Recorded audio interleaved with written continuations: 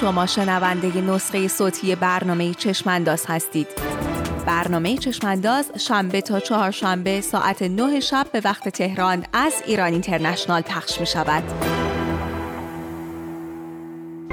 آیا نگرش ضد مهاجرت در ایران علیه مهاجران افغانستانی طی سالهای اخیر تشدید شده؟ تأثیر این نگرش بر روابط میان مهاجران و جامعه میزبان چیست و حکومت در مدیریت بحران پناهجویی چگونه عمل کرده؟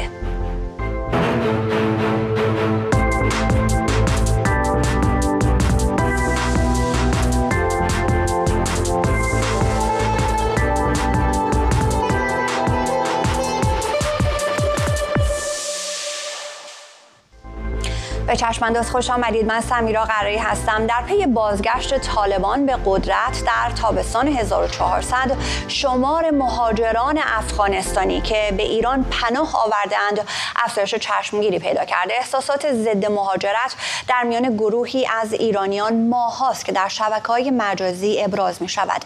مسئله مهاجرت در بسیاری از کشورهای دنیا به موضوعی برای بحث‌های سیاسی و اجتماعی بدل شده. اما نوع مدیریت مهاجرت در ایران باعث شده که بخشی از جامعه میزبان در برابر مهمانانش قرار بگیرد، امری که بسیاری از جامعه شناسان و کنشگران حقوق بشر نسبت به آن هشدار می‌دهند. مهر ماه امسال بیش از 500 هنرمند، وکیل، پزشک و فعال مدنی علیه آزار مهاجران افغانستانی در ایران هشدار دادند. آنها شکل‌گیری جریان‌هایی را که برای حل مسئله مهاجران به نفرت پراکنی و تبعیض روی آوردند عقبگرد فاجعه بار جامعه ایران نامیدند. اما گروهی دیگر از منتقدان به سیاست‌های مهاجرتی جمهوری اسلامی معتقدند که مسئله ورود مهاجران باید تحت کنترل قرار گیرد. در این چشم انداز می‌پرسیم چگونه می‌شود بحران مهاجرت را بدون وارد شدن در دام دیگری ستیزی حل کرد و حکومت‌ها در این میان چه نقشی دارند؟ در چشم انداز امشب 3 مهمان من را همراهی می‌کنند: آرش عزیزی، مدرس ارشد تاریخ و علوم سیاسی، ناصر کرمی، اقلیم شناس و کارشناس محیط زیست و عمار واعظی، فعال مدنی. سلام میکنم به هر سه شما آقایون. خوش آمدید به برنامه امروز چشم انداز. آقای عزیزی، از تقریبا میشه گفت سالگرد مهسا امینی بود که در شبکه‌های اجتماعی دیدیم راجع به افزایش تعداد مهاجران افغانستانی در ایران داره صحبت میشه. این صحبت‌ها شدت پیدا کرد، بیشتر تمرکزش روی تعداد بود تا اینکه در عبارات در واقع ضد افغانستانی بیشتر بروز کرد و حالا حوادثی که در میبود اتفاق افتاد، یک نوجوان ایرانی که کشته شد و حالا آتش زدن خانه‌های تعدادی از افغانستانی ها رو اونجا مشاهده کردیم. فکر میکنید که در این چند ماه چه اتفاقی افتاده از نظر اجتماعی در ایران؟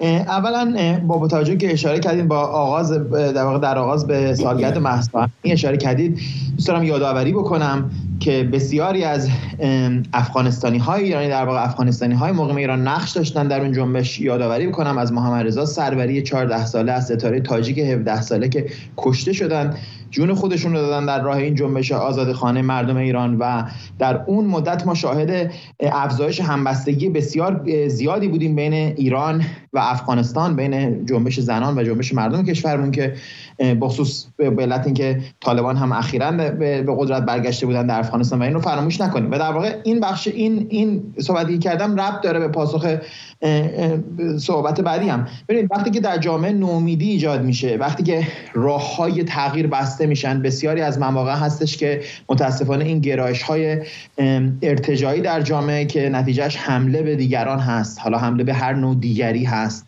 که در این مورد افغانستانی‌ها باشن، افزایش میگیره. و این هم ما در همون مدت هم اگه یادمون باشه، ببینید ما برگردیم مثلا به اون نوروزی که بعد از آغاز جنبش مهسا بود، ما در همون نوروز بسیاری از ایرانی‌ها را داشتیم که نام ستاره تاجیک رو که کشته شده بود به عنوان یکی از سین‌ها در 7 سینشون رو می‌گذاشتن. اما در همون موقع باملند رو داشتیم، مرکز خیری در ایران که در یک اقدام بسیار تأسف‌بار ممنوع کرد ورود افغانستانی‌ها رو در چند روز، ولی در واکنش به همون اقدام باز می‌دیدیم که بسیاری به باملن اعتراض کردن از ایرانیان و بسیاری هم متاسفانه از اون حمایت کردن. یعنی این افغانستانی ستیزی و مهاجر ستیزی و دیگر ستیزی بالاخره در جامعه ایران وجود داره، کما که در جوامع مختلف هم وجود داره و متاسفانه دقیقاً در مواردی که نومیدی در جامعه بیشتر میشه این نوع احساسات هم گسترش پیدا میکنن، کما اینکه احساسات مشابه دیگر هم. و این موضوعی است که آقای عزیزی بیشتر بحث ناامیدی در واقع براتون مطرح هست و این ناامیدی رو آیا ناامیدی منجر به خشمگین شدن هم میشه؟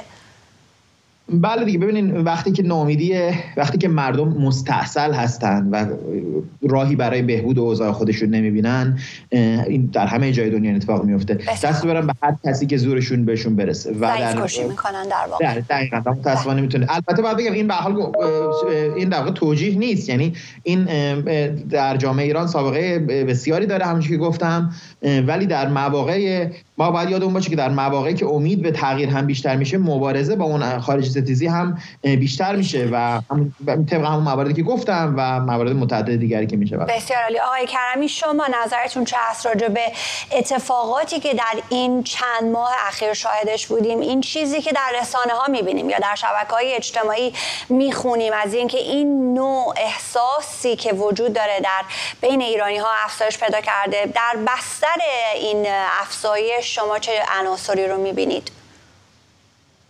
من سلام عرض میکنم خدمت شما. ببینید ما داریم از یک گفتمان مسلط 40 ساله رها میشیم. یعنی این ماجرای ورود افغان‌ها به ایران و حضور گسترده‌شون در ایران، چند میلیون افغان، خود تاریخ 40 و چند ساله داره. یعنی از زمانی که اجازه داده میشه بیان آگاهان 2 میلیون نفر، اون حمله شوروی، اینها، از اون زمان تا الان متاسفانه ملت ایران به یک مخدومان بی‌عنایتی تبدیل شده. یعنی از میلیون ها انسان آواره پذیرایی کردن، بودن اینجا، از امکانات زیستی، از گستره زیستی ایران استفاده کردن. اما من هیچ جا ندیدم یه جا بگه خسته نباشید ملت ایران، دست شما درد نکنه یا کسی تشکری بکنه. برعکس همه جا هم اکنون دوست عزیز من آقای عزیزی مهمان شما مردم ایران رو متهم کرد به دیگر ستیزی، به ارتجاع، نمیدونم به انسان ستیزی. همینجا همین الان دست به نقض اینها و همیشه هم این بوده که مردم ایران نژاد پرستن، یعنی هم چوب رو خوردن و هم پیاز رو متاسفانه از هر دو طرف. من انکار نمی‌کنم. آقای کرمی اینها رو نگفت البته آقای عزیزی. آقای کرمی شاید دیگر ستیزی گفتند، ارتجاع گفتند. من این همه نمونه مثبت هم گفتم، شما چرا فقط منفی ها رو میبینین؟ بگذاریم که این شیوه که شما صحبت میکنین، من این همه نشونه مثبت گفتم. من از استقبال مردم ایران گفتم، از مخالفتی که با حرکت باملند کردن، از این گفتم که نام ستاره تاجیک بر حقینشون میذاشتم، از آرش صراحتاً 90 میلیون ایرانی رو به دیگر ستیزی و انسان ستیزی و اینا. حالا بذارید من عرضم تموم شه برمیگردم. آقای عزیزی بذارید صحبت ابتداییشون رو آقای کرمی انجام بدن، بعد حتما بیشتر بحث رو باز خواهیم کرد. به هر حال این موضوع افغانستان، ما یک تعارضی در تمام دنیا الان وجود داره، اردوگاه شمال و جنوب، اردوگاه غرب و شرق. حق مهاجرت هیچ انسانی رو نباید وادار کرد به اون جایی که مناسب زیستنی است همونجا بمونه، باید بتونه مهاجرت کنه. مقابل این حق مهاجرت حق زادبومی هست، حقوق زادبومی هست، حق بر سرزمین هست. شما این حق رو دارید که از سرزمین خودتون محافظت بکنید. در این ماجرای افغانستان و ایران حق مهاجرت دیده شده. شما فرمودید که 500 نفر وکیل رو نمیدونم روشنفکر و نویسنده ایرانی نامه نوشتن چرا با افغان‌ها بدرفتاری میشه، اما همه این سالها هرگز هیچ کس گفته نشده این همه مردم ایران متهم میشن به دیگر ستیزی و اساسا این حضور این همه افغان. آقای کرمی راجع به مردم ایران مثل یک توده انبوه بی‌نام و نشان بهتر استفاده نکنیم، چون در این صورت میتونیم به اختیار بگیریم این عبارت مردم ایران رو و در هر جهتی ازش استفاده بکنیم. یک سوال کوتاه میپرسم بریم صحبت‌های ابتدایی آقای واعظی رو هم بشنویم. این مخدومان بی‌عنایت که فرمودید، خود ما هر 4 نفرمون مهاجر هستیم. مخدوم بی‌عنایت یعنی چه؟ یعنی واقعا مردم ایران در ازای این که کاری برای مردم افغانستان کردند که اگر کرده باشن به حال مهاجر میاد به یک کشور دیگه مثل من و شما که نون بازوی خودش رو میخوره، کار میکنه، یک زندگی میخواد ایجاد بکنه. باید در ازای اون مثلا ایرانی ها یا انتظار داشته که چیزی دریافت بکنه که نکرده؟ این رو یه مقداری بیشتر اگر باز کنید ممنون میشم.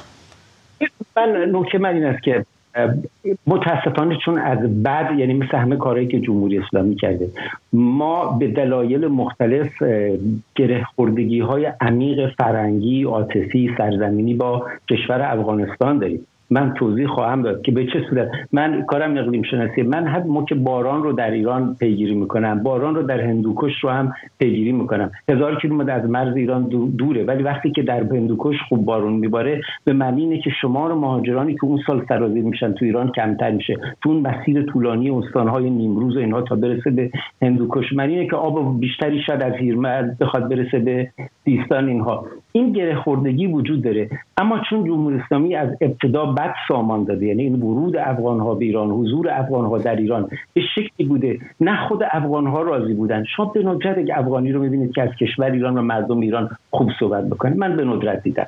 نه خود افغان‌ها راضی بودن، نه مردم ایران. این وسط میلیون‌ها افغان در سراسر جهان تصویری که از ایران می‌سازن مردمانی دیگر ستیزن، مردمان از ایران. آقای واعظی رو همینجا داریم. آقای واعظی در مشهد و قم زندگی کردن، سالهای سال در ایران بودن. آقای واعظی، شما حالا نمیخوایم، اینها همه حرفای غیر علمی هست که آیا افغانستانی ها راجع به مردم ایران بد میگن یا خوب میگن. شما ما باید آمار بگیریم، بعد ببینیم جامعه آماری ما چه نوع افغانستانی هایی رو داریم راجع به صحبت میکنیم. آقای واعظی، شما خودتون به عنوان یک افغانستانی که در ایران بزرگ شده چگونه میبینید؟ آیا فکر میکنید مردم ایران راجع به افغانستانی ها بد صحبت میکنند؟ تجربه شما چه بوده؟ بله، ببینید ما نمیتونیم که مردم ایران به عنوان یک کل واحد در نظر بگیریم و بگیم که اینا بد صحبت میکنن یا خوب صحبت میکنن. مطمئنا مردم ایران دارای افکار و گرایش‌های مختلف فکری، عقیده‌ای، اقتصادی و چیزهای مختلف دیگه هستند و هر کدامشان با توجه به خواستگاه فرهنگی و اجتماعیشان ممکنه که راجع به پدیده‌های مختلف اجتماعی نظرات متفاوت داشته باشند. ولی چیزی که واضح و مشخص است این است که تنش‌هایی که بعضاً به وجود آمده اواخر در بین بعضی ایرانیان و مهاجرین افغانی مقیم ایران، این مربوط شهرهای کلان ایران نبوده. یعنی داخل مثال شهر تهران، شهر مشهد یا اصفهان یا شیراز اینا اتفاقات نیفتاده، ولی بیشتر در حاشیه شهرهای اتفاقات افتاده. مسئله اقبالیه قزوین در یک منطقه حاشیه‌ای در قزوین هست، یا مسائلی که مثلا الان اواخر در میبود اتفاق افتاد. خب مناطق حاشیه‌ای شهرهای این مدلی رو شما خودتان بفهمید که بعضا اونجا اصلا کلا ایرانیایی هم که اونجا ساکن هستن و زندگی میکنن خودشان هم مهاجر هستن و از شهرهای مختلف دیگه آمدن به خاطر مسائل اقتصادی، کار، درآمد، چیزا. و خب طبعا که از وضع اقتصادی پایینتری برخوردار هستن. اونا بیشتر مهاجرین افغانی که در اونجا هستن به چشم رقیب خود نگاه میکنن، به چشم رقیب خود در قسمت اشتغال، در قسمت کرایه خانه، مسکن، این چیزا، و بعضا حملاتی صورت گرفته و تنش‌هایی به وجود آمده. و همین خاطر گفتم ما نمیتونیم که بگیم که کل مردم ایران چه نظری دارن. مطمئنا در شهرهای کلان نگرش مردم ایرانی نسبت به مهاجرین میتونیم بگیم که بسیار بسیار مثبت‌تر است تا حاشیه شهرها. بسیار عالی. آقای واعظی، آیا میتونید راجع به دوره‌های مختلفی که چکیده کوتاهی به ما بدید که حالا در الان ما داریم در این شرایط این صحبت‌ها رو می‌کنیم، در دهه‌هایی که شما در ایران زندگی کردید آیا بوده که بسته به شرایط اقتصادی و سیاسی رفتار ایرانی‌ها با شما متفاوت باشه؟ 100%.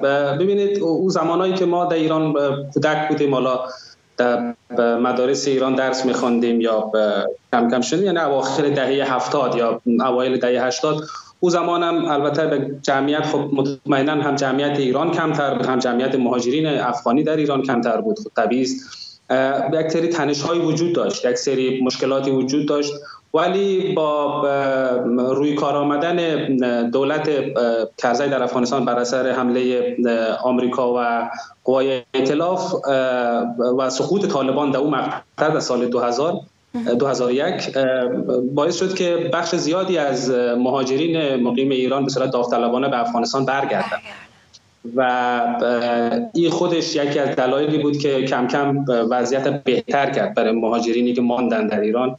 و بعدش هم یک تعداد زیادی مهاجرین افغانی مقیم ایران چه به صورت شخصی، چه به صورت بورسیه از طرف دولت ایران، چه به صورت بورسیه از طرف دولت افغانستان وارد دانشگاه‌های ایران شدند.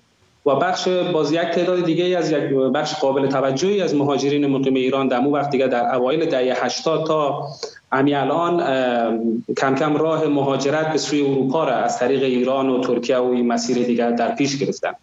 اینا تمامش عواملی بود که باعث شد این وضعیت مهاجرین در طول این 20 سال دهه 80 و 90 به یک تعادل نسبی در ایران برسد و جامعه میزبان و مهاجرین به یک تعادل و یک زندگی مسالمت آمیزی و کنار هم دست پیدا کردند. ولی متاسفانه بعد از تسلط طالبان در آگوست 2021 بر افغانستان ما شاهد یک سیل مهاجرت دیگه‌ای از افغانستان به سمت ایران شدیم که این تعادلی که به وجود آمده بوده را به هم زد و افراد مختلفی وارد شدن، بعضا که مثلا حداقل در ظاهر با اون فرهنگ و اجتماعی که در ایران وجود داشت مثلا بعضا دچار سری چالش ها بودن. مثال فیلم های ویدیویی منتشر شد که افغانیان نمیفهم در حاشیه دریاچه چیتگر زیاد شدن، در میدان آزادی تهران زیاد شدن، در میدان نقش جهان اصفهان زیاد شدن و اینا کم کم باعث شد یک موج مهاجر ستیزی متاسفانه شکل بگیره. بله آقای عزیزی، بحث سقوط طالبان باعث شد که بر اساس آماری که وجود داره، حالا اگر بخوایم با آمار جمهوری اسلامی حتی اتکا بکنیم، در تعداد افزایش چشمگیری پیدا کردن. آماری هست نزدیک به 2 میلیون افغانستانی وارد ایران شدن بعد از سقوط طالبان.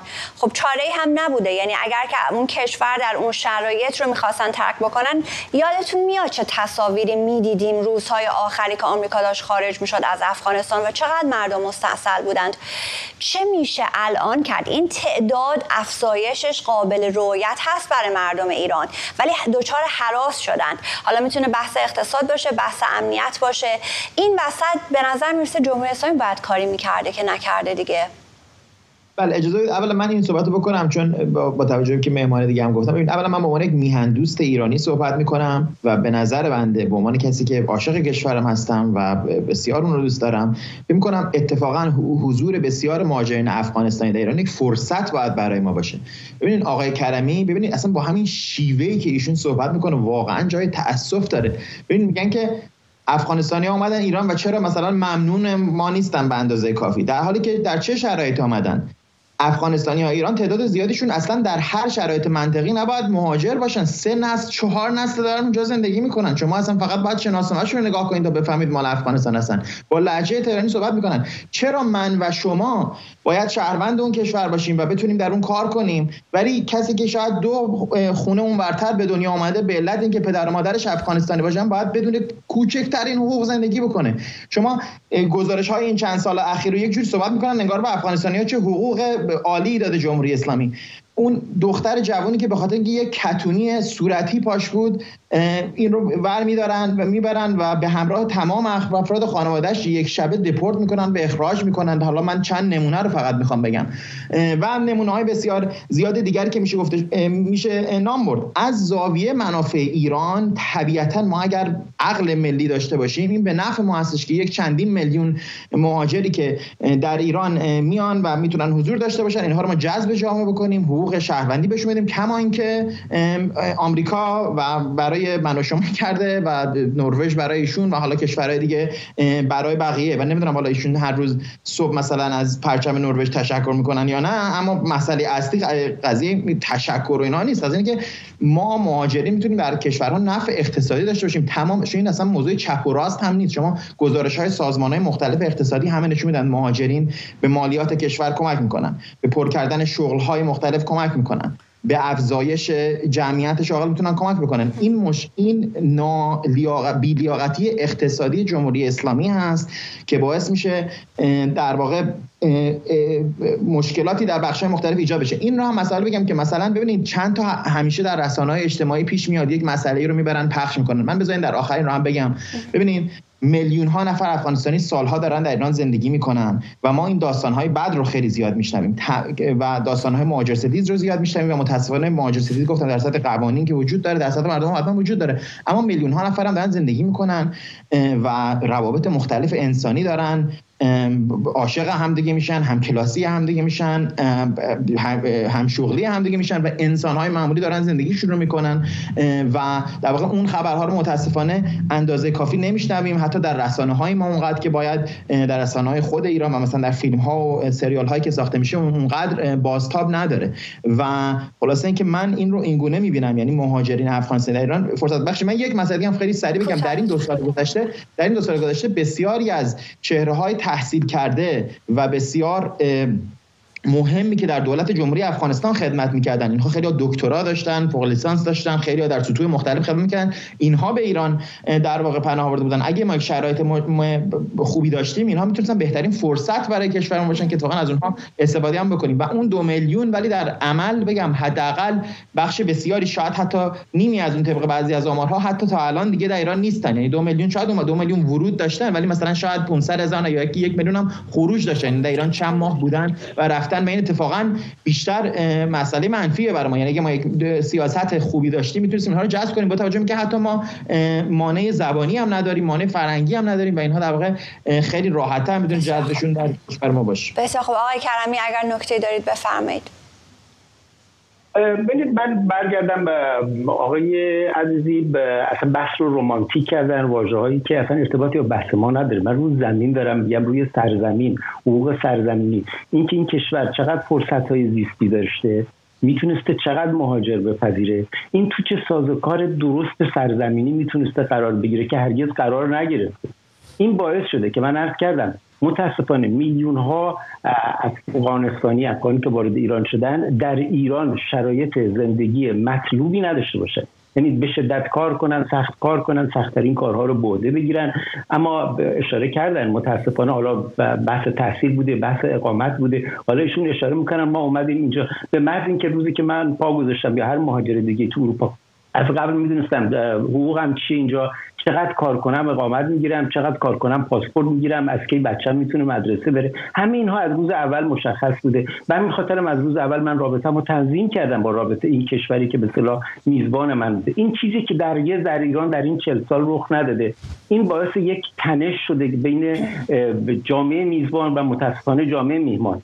اما من خوشحالم که ایشون اشاره کردن که ما به طور تاریخی ملت ایران یک ملت دیگرپذیر و شکیبایی بوده. این رو تاریخی میشه. اقوام به ما پناه آوردن، ادیان به ما پناه آوردن. ما سرزمین موعود چندین دینیم. همه نژادها، همه اقوام در ایران در کنار هم اینجا ما می‌بینید دارن زندگی میکنن.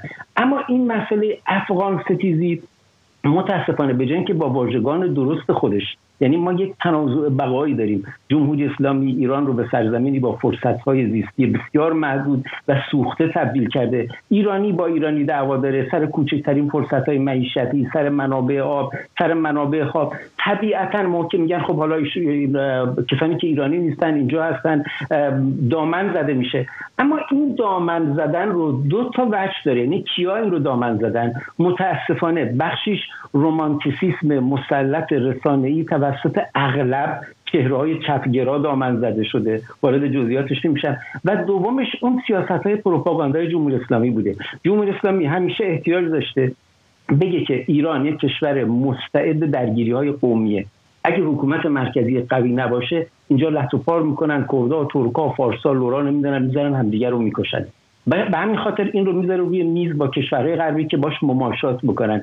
به عنوان یک سند که بگه این درسته، همیشه این دامن زده شده که ایرانی‌ها افغانستان ستیزی میکنن. اما مهمان شما به کسی که خودش اینجا سالها زندگی کرده، میلیون‌ها افغانی که من این نکته رو فقط خیلی سریع بگم، این گفته میشه که جوان مهاجر، مرد مهاجر مجرد اساساً مستعد بزهکاری. یعنی اگر چند تا مهاجر مجرد از سوئیس برن اتریش میتونن زمینه ناامنی ایجاد بکنن اینجا. از آمریکا برن کانادا میتونن زمینه. مرد مهاجر مجرد 70% از این چند میلیون افغانی که در ایران اومدن زیر 30 سال سن دارن همین الان اینها. خب این طبیعیه، مثل فرق میکنه ایرانی‌ها هم اگر میرفتن افغانستان همین بوده. آیه کرمی با وجود این زمینه‌ها مردم ایران مهمان شما هم اشاره کردن این که ما بگیم افغان ستیزی یا اینها، اما به هر حال زمینه تنازع بقا وجود داره، فرصت‌های زیستی محدوده، مردم تصور میکنن که حکومت از این فرصت‌ها به نفع اونها که حق سرزمینی داره در این کشور استفاده. بله آقای کرمی، این بحث مردان جوان مجرد که مطرح میکنید خیلی من رو یاد نقل قولی از آقای علم‌الهدی میاندازه که میگه مرد جوان مجرد مستعد گناه هست و نباید در کنار زنها قرار بگیره. منطق پشتش حتی حدود زیادی این آمار چیزه، یعنی که آمار وجود داره که تعداد مثلا وقوع بزه توسط مردها بیشتر یا زنها توسط مابسا مردان که به تنهایی دست به سفر میزنن. من اون رو در این آمار مشخصی که وجود داره، حالا تو بحث مهاجرت ایران نشون نمیده که ما مشکل بزهکاری خاصی از سوی مهاجرین داشته باشیم. هیچ آماری چنین چیزی رو نشون نمیده که ما در ایران مهاجرین مثلا بخش عمده از بزهکاری بودن یا مهاجرین در کشورهای دیگه حتی. بسیار خوب. آقای کرمی، یک سوال دیگه اجازه بدید ازتون بپرسم. فهم کنم اون بحث بسیار خوب روشن هست، واقعا منطق صحبت شبیه منطق صحبت آقای علم‌الهدی است. این که اگر که فرصت سوزی جمهوری اسلامی کرده، ملت ایران راهش اینه که با افغانستانی درگیر بشه؟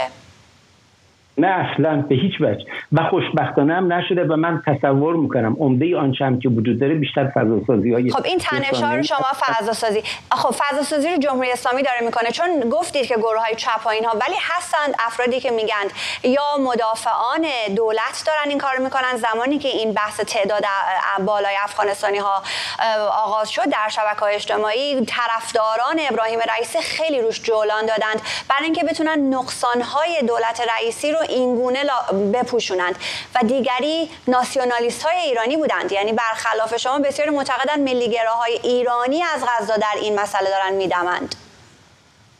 من چنین چیزی رو چنین تصوری ندارم. حالا بگم چنین چیزی دارم، من چنین تصوری ندارم، اما عرض کردم ما حق بر سرزمین، نکته است که طبیعتاً کسانی که به شور ملی، شور وطن پرستانه دارن بیشتر بهش توجه میکنن. حق بر سرزمین این است که مثلا من دارم میگم ما پذیرای میلیون ها افغانی هستیم در ایران.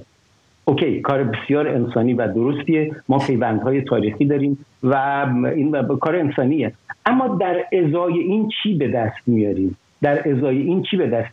در ازای این مثلا سازمان ملل برای هر نمیدونم الان کشور نروژ هفته 1000 تا اوکراینی قرار وارد بشه، اون کشور ثروتمند نروژ 1000 جور امتیازات داره از سازمان ملل و اتحادیه اروپا میگیره. ما مردم ایران جز تن و لعن و نفرین و اینکه در برنامه‌های تلویزیونی متهم بشن به دیگر ستیزی و ارتجاعی بودن اینا گیرشون نمیاد، به خصوص الان که داره فرصت‌های زیستی هم محدودتر میشه. بله آقای کرمی، به همین برنامه تلویزیونی که اشاره می‌کنید، یک برنامه تلویزیونی در صدا و سیمای جمهوری اسلامی پخش نمیشه که درش یک شخصیت افغانستانی داشته باشه که یک زندگی عادی رو بکنه و ملت ایران به عنوان یکی از اون 5% که در این جامعه داره زندگی میکنه بتونن یک شمایی ببینند از اینکه یک افغانستانی در واقع نماینده اون جامعه باشه. در صدا و سیمای جمهوری اسلامی وجود نداره. آقای وایزی، آیا جمهوری اسلامی از پتانسیل مهاجران افغانستانی در همه این سالها استفاده کرده یا نه به نظر شما؟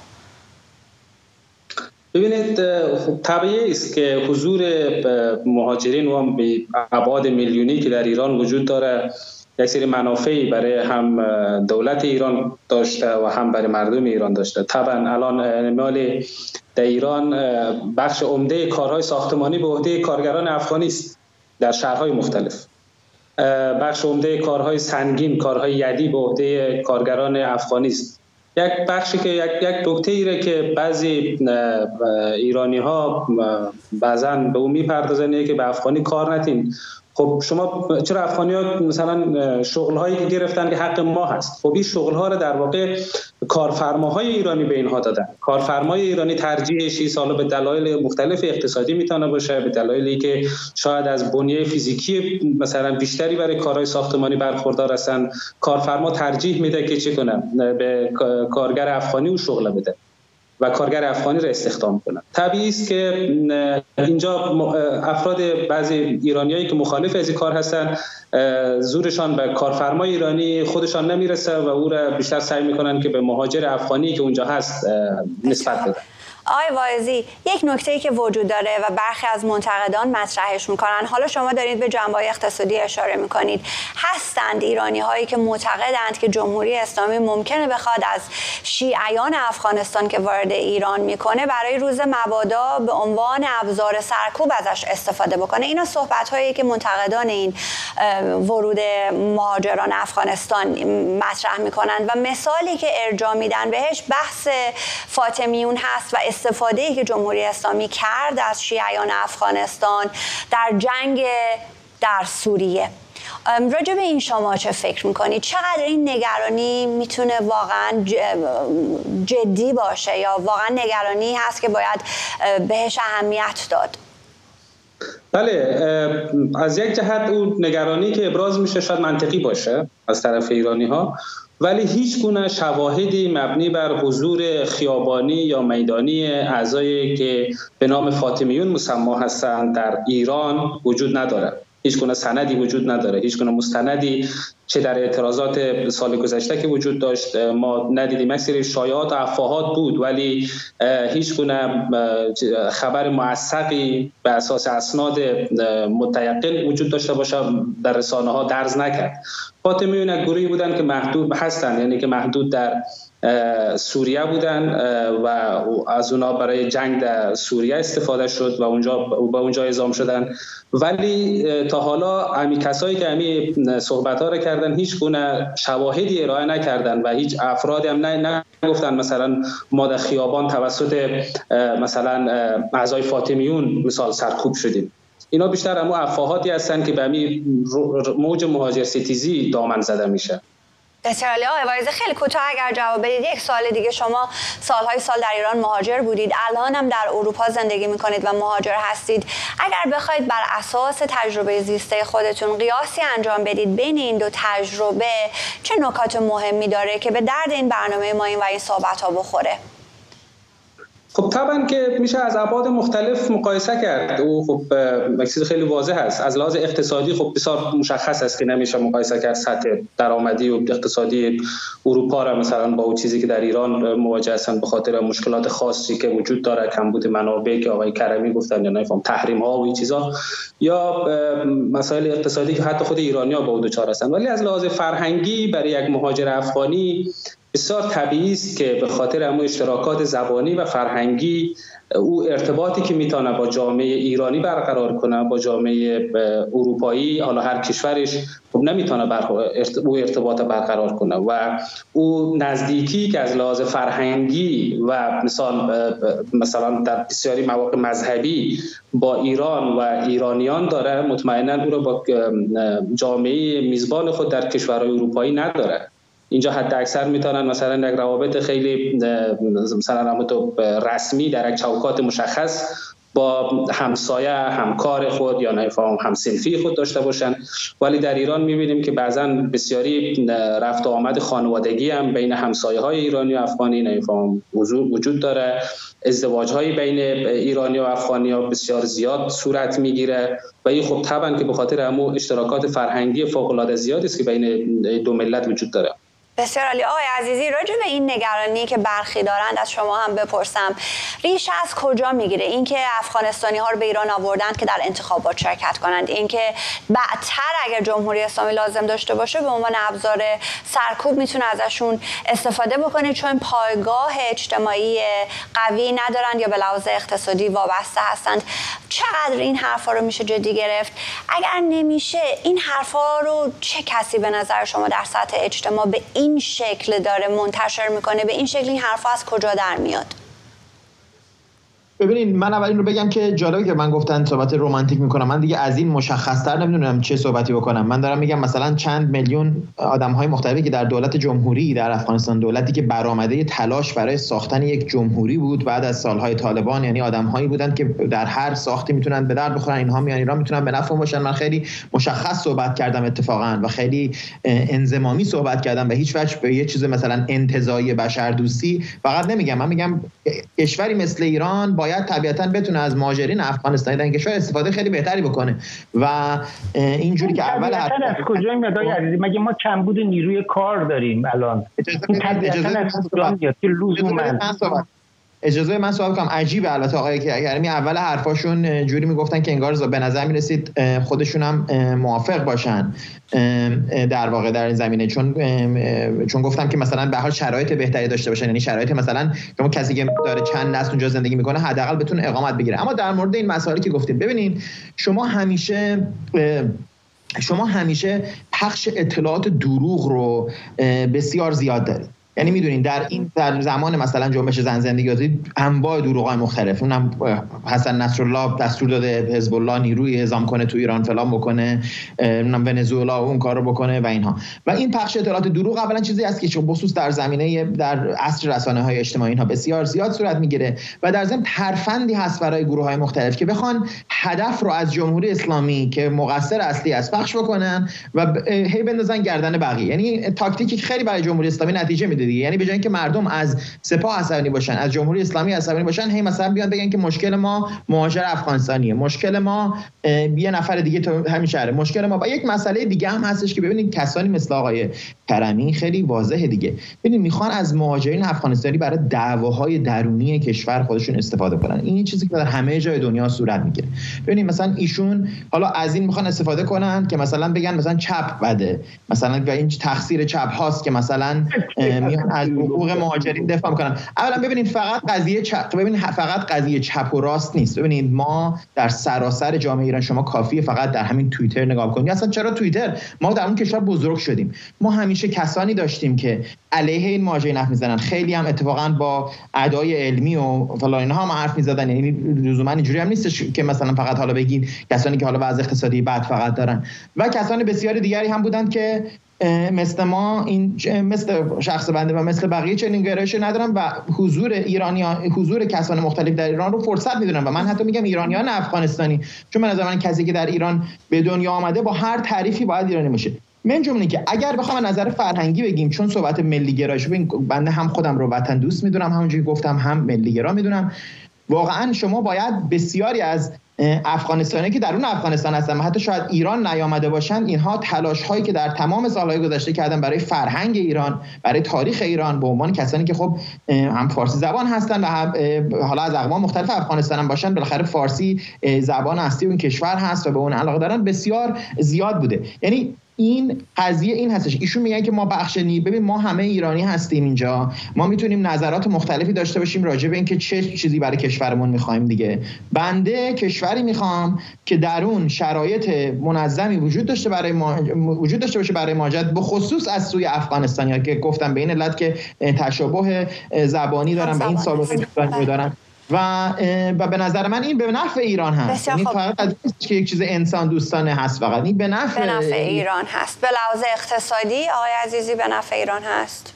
بله، هم به لحاظ اقتصادی، هم به لحاظ فرهنگی، هم به لحاظ گسترشی که پیدا میشه. ببینید مثلا افغانستانی‌ها یک دیاسپورای عظیم در جهان هستن دیگه، درسته؟ به علت شرایط جنگی که متاسفانه براشون تحمیل شده. شما الان یک خانواده افغانستانی که در ایران زندگی میکنه احتمال بسیار زیادی داره که روابط مختلف داشته باشه، مثلا با پسرعموش در کانادا، با پسرعموش یا دخترعموش در فنلاند. اینها به نفع ایران است اگر کسانی بخوان واقعا منافع ایران رو داشته باشن. مگر کسانی دیگه بخوان که در واقع با این حرکت دماگوگیک به قول معروف علیه این مهاجرین افغانستانی در واقع بخوان این صحبت و این حق زیستی و اینها هم من بگم، چون الان صحبت این شد اصلا معلومه نیست دقیقاً مشخص بر سر چیه. بله، مردم ایران حق کنترل مهاجرت کشور خودشون رو باید داشته باشن و حق زیست اونجا رو هم دارن. خب بخشی از اون حق هم هستش که تصمیم بگیریم کشور 80 میلیونی مثل ایران که درهاش آقای عزیزی، یعنی شما معتقدید که این جمهوری اسلامی حالا ایران مرزها رو باید باز بکنه یا نکنه، باید کنترلی وجود داشته باشه؟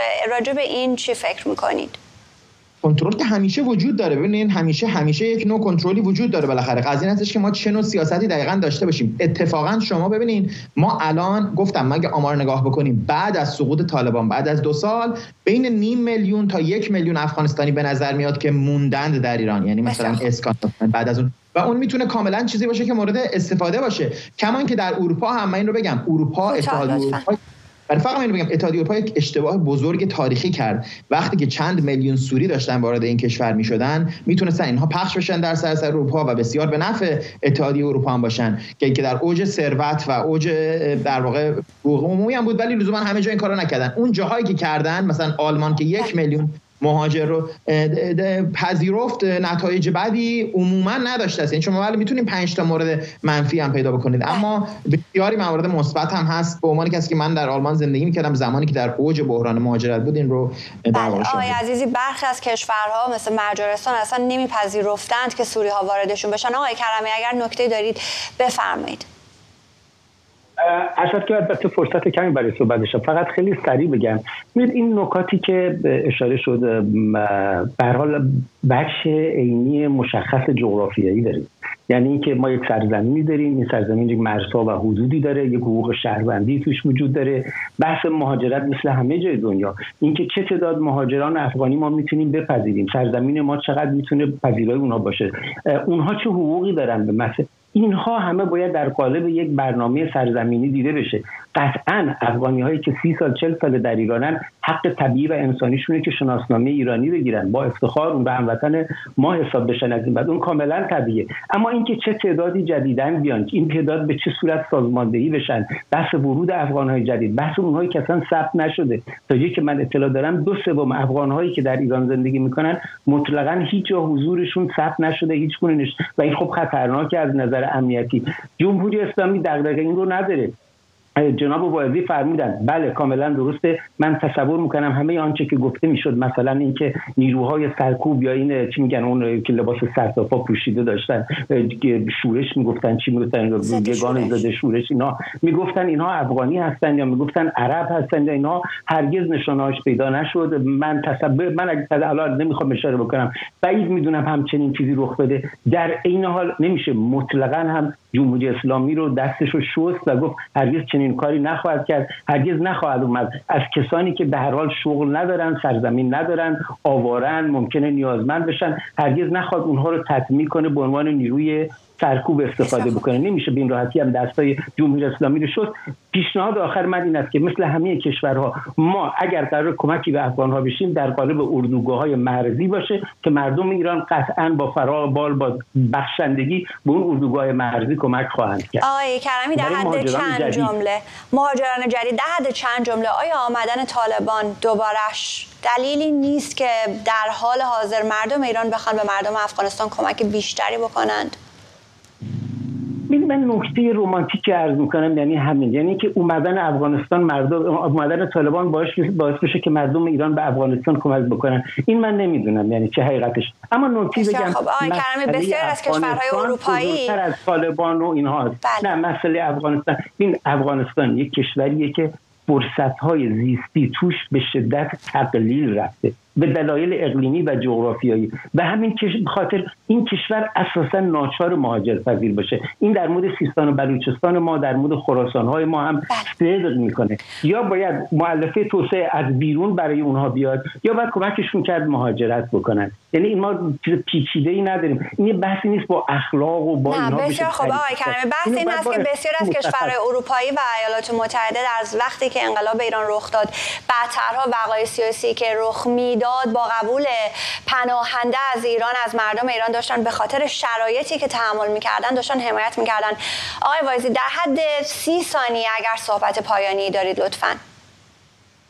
من امیدوار هستم که این فضای که به وجود آمده در ایران رفته با همین توجه رسانه‌ها و فعالین مدنی و مردم ایران رفته مثبت شود و این فضا برطرف شود. متاسفانه بعضا گزارش‌های بدی منتشر میشه یا ما اطلاع پیدا میکنیم که در بعضی نقاط حاشیه‌ای رفتارهای سوئی صورت گرفته، ولی خب اونا رو نمیشه تعمیم داد به کل مردم یا ایران یا افغانستان. ما امیدواریم که این فضا بد بشه. بسیار متشکرم از هر سه شما عزیزان، آرش عزیزی، ناصر کرمی و عمار واعظی که در این بحث شرکت کردید. و ممنونم از شما بینندگان تلویزیون ایران اینترنشنال که امشب هم پای این بحث نشستید تا چهارشنبه شب.